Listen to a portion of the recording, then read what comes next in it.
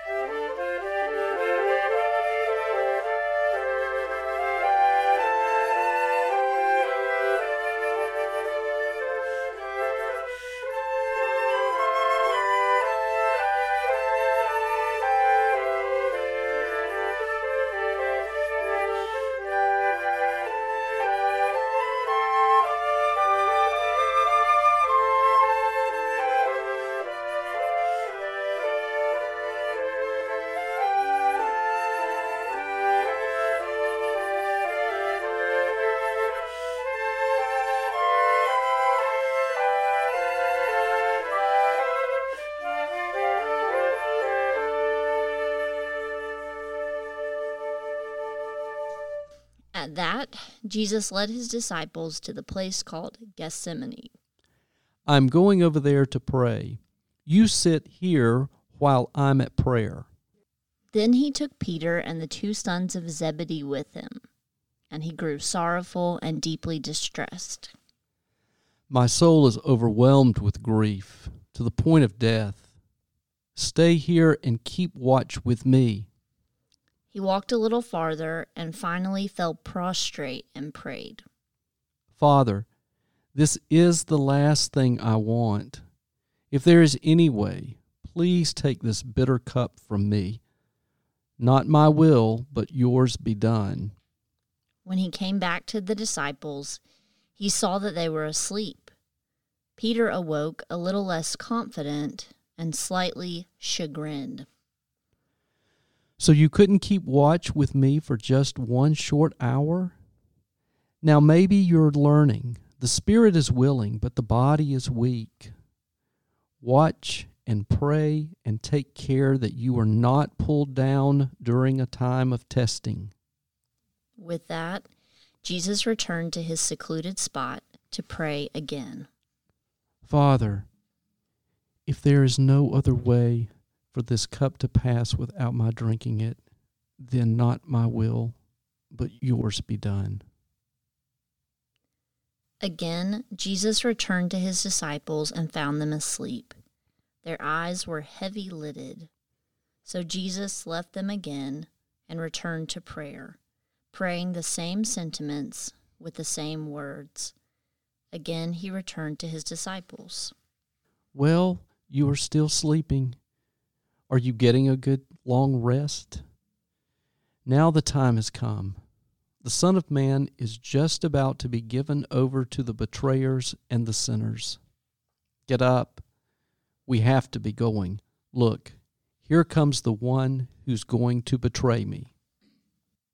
As we study this agonizing Gethsemane text in detail, and as I watch Jesus struggle, a visual image keeps appearing in my mind. It is a picture of a pendulum steadily shifting from right to left and left to right. For me, that pendulum represents the struggle between Jesus' humanity and divinity, both of which are on full display in Matthew 26. He wants his disciples further away, then he wants them close. He is grieved and agitated, then he is prostrate and persistent in prayer. He initially tells his disciples to sit, then he's angry with them for sleeping. He desires isolation, then he is desperate for presence. And perhaps most importantly, he is begging for all of the suffering to be taken away. Then he shifts to, "Thy will be done."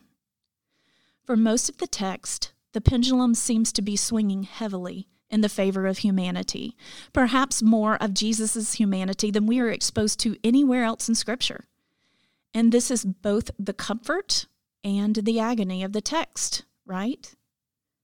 This Jesus, our Jesus, understands the pain of our human condition, but this Jesus, our Jesus, the Messiah, is not saved from it. Though I fully recognize that Jesus is the only human who has ever experienced divinity, we do go through life, I think, with a pendulum swing of our own. I have a minister friend who can wax eloquent for hours on whether we are human beings on a spiritual journey or whether we are innately spiritual beings who happen to be on a human journey. She loves to dive into the Gospel of John and try to find the deepest answers to these pressing questions. But for me, the pendulum swings, the struggle between the human and the spiritual, most often happens, not unlike Jesus in this passage, in the discipline of prayer. I don't think, or at least I hope, I'm not alone in saying that prayer is a complicated part of the walk of faith. And if I am being completely honest, it is personally an ongoing struggle. Not unlike most folks who have experienced some significant loss relatively early in life, my prayer life changed dramatically after a season of deep grief.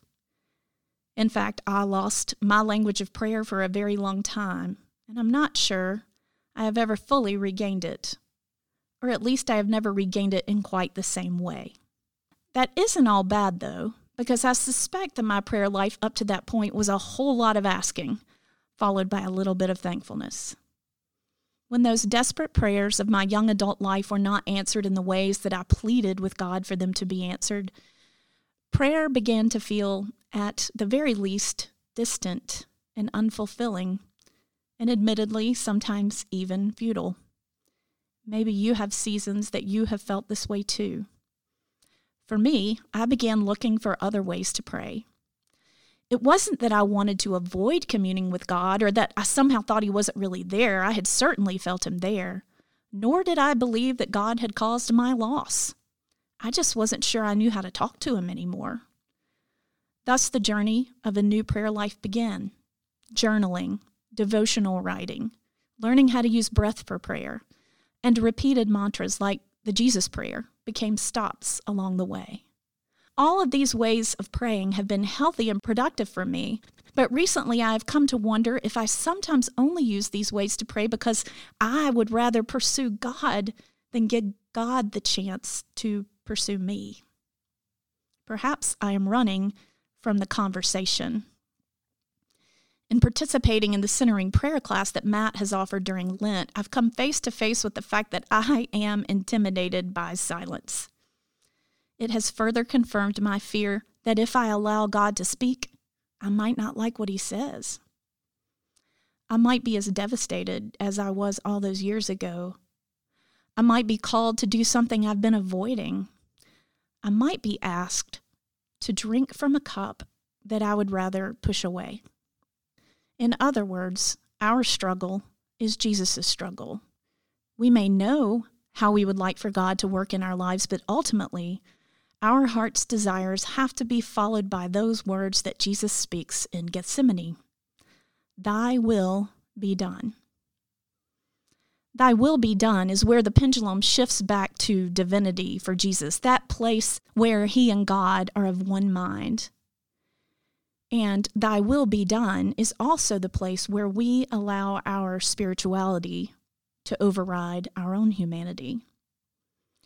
Perhaps some 20 years later, I am finally coming to recognize that thy will be done is not a way of conceding defeat, not a solid wall that stands between what I want and what God wants. No, Perhaps thy will be done is that place where we recognize that no matter what happens, God is there with us and for us, working for good in all things. And we are not alone. After all, Jesus has been there too. Please pray with me. Holy God, thank you for a Son and a Savior who not only shares our deepest griefs and pains, but models for us how to face them. Teach us to be earnest in prayer, open to trust, and willing to surrender to you. Amen.